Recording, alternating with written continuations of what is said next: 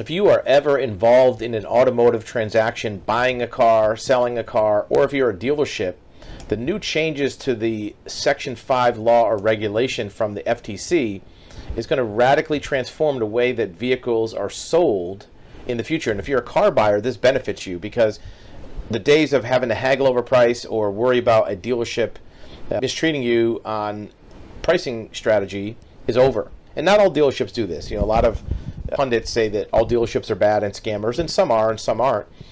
But this Section 5 is going to make a big difference in how that's done. Basically, they can't rip you off on price anymore, and you can defend yourself against it with very serious consequences for the dealer.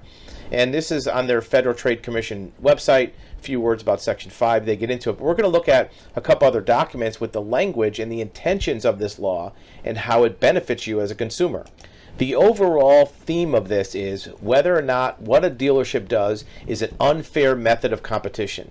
And a lot of things that you have been exposed to in the past where the dealership quotes you a price and then you go down there and it's a different price. Or if you ask them if it's the best price they can offer and maybe it's not. Those things are now all subject to review by the FTC, federal agency, not a state agency.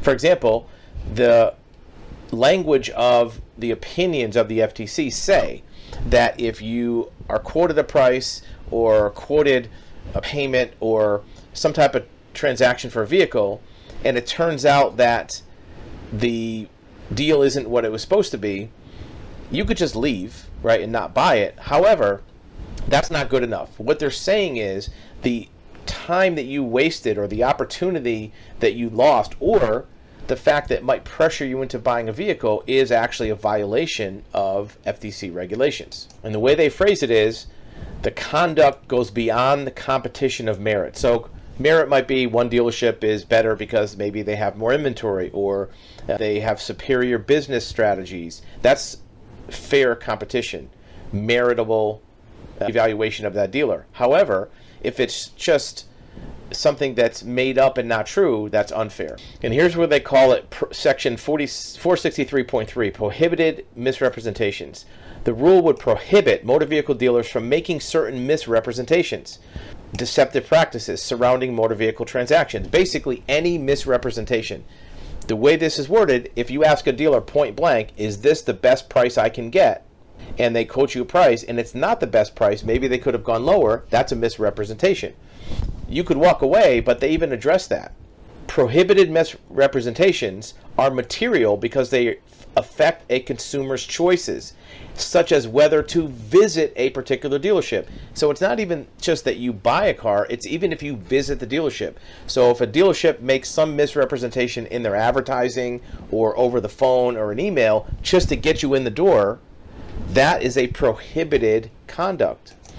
Consumers who select and travel to dealerships based on an advertised offer only to learn late in the process that the advertised offer does not apply have often spent hours trying to purchase a car, even if they notice and successfully resist later added fees or price changes, or leave after learning that the discounts do not apply. Misleading advertisements cause them to waste hours driving to and visiting the dealership. In fact, it gets worse than that. Walking away is not a realistic option for some clients. So you have to restart the hours-long process at another dealership, making additional time off from work, can afford a second car, finding other transportation. Thus, even if they somehow learn they are paying more than what was advertised, consumers might just sign the deal rather than starting all over. It's kind of like wearing you down as a consumer. And we've all dealt with this. And if you're a legitimate dealer, you probably don't do this intentionally, but you probably also try to see what the customer is willing to pay before you quote a price. In fact, this is one of the things that is not stated implicitly, but if you're a dealer and you ask a customer, what's your budget or how much can you pay, that itself might be a misrepresentation because you're not quoting a price based on what you're willing to offer, you're quoting a price based on what the customer wants to pay. And it's very clear. The rule prohibits misrepresentations concerning the cost or terms of purchasing, financing, or leasing a vehicle. It would bar deceptive practice surrounding the total cost, the price for added features, terms of finality, availability of discounts. So here you go right here. deceptive practices, availability of discounts. So if you walk in the door of a dealership and they say you have to pay full list, we don't discount the vehicle, if that's not true, that's a prohibited misrepresentation. If anybody else got a discount or they're willing to discount it, that might be something that is prohibited. How does this affect you as a car buyer? Well, the law says the conduct does not have to cause actual harm. It only has to have a tendency to generate negative consequences. For example, limiting choice, lowering quality, impairing other market participants. So if one dealer quotes you an unrealistic price or says they have a car in stock to get you to go to them versus somebody else, that's impairing other market participants, reducing the likelihood of competition, right? So these are things that are very vague, and it kind of takes any misrepresentations or prohibited conduct off the table for a dealer. How do you capitalize that on the sales side, on the purchase side? If you're a buyer of a vehicle, you want to document all the activity. So basically paint the dealer into a corner. Ask them, what's your best price? Is this the best price I can get? Are there any add-ons? Just like lock them into these statements. Try to do it by email or text message so it's documented. And then see if there's other offerings. See if they renege on any of these offerings. Because you don't want to just walk away and start the process with another dealer, because they might do the same thing. You want to get the deal you want from the dealership that is easy to deal with, closer to home, or the place that has the one in stock that you need.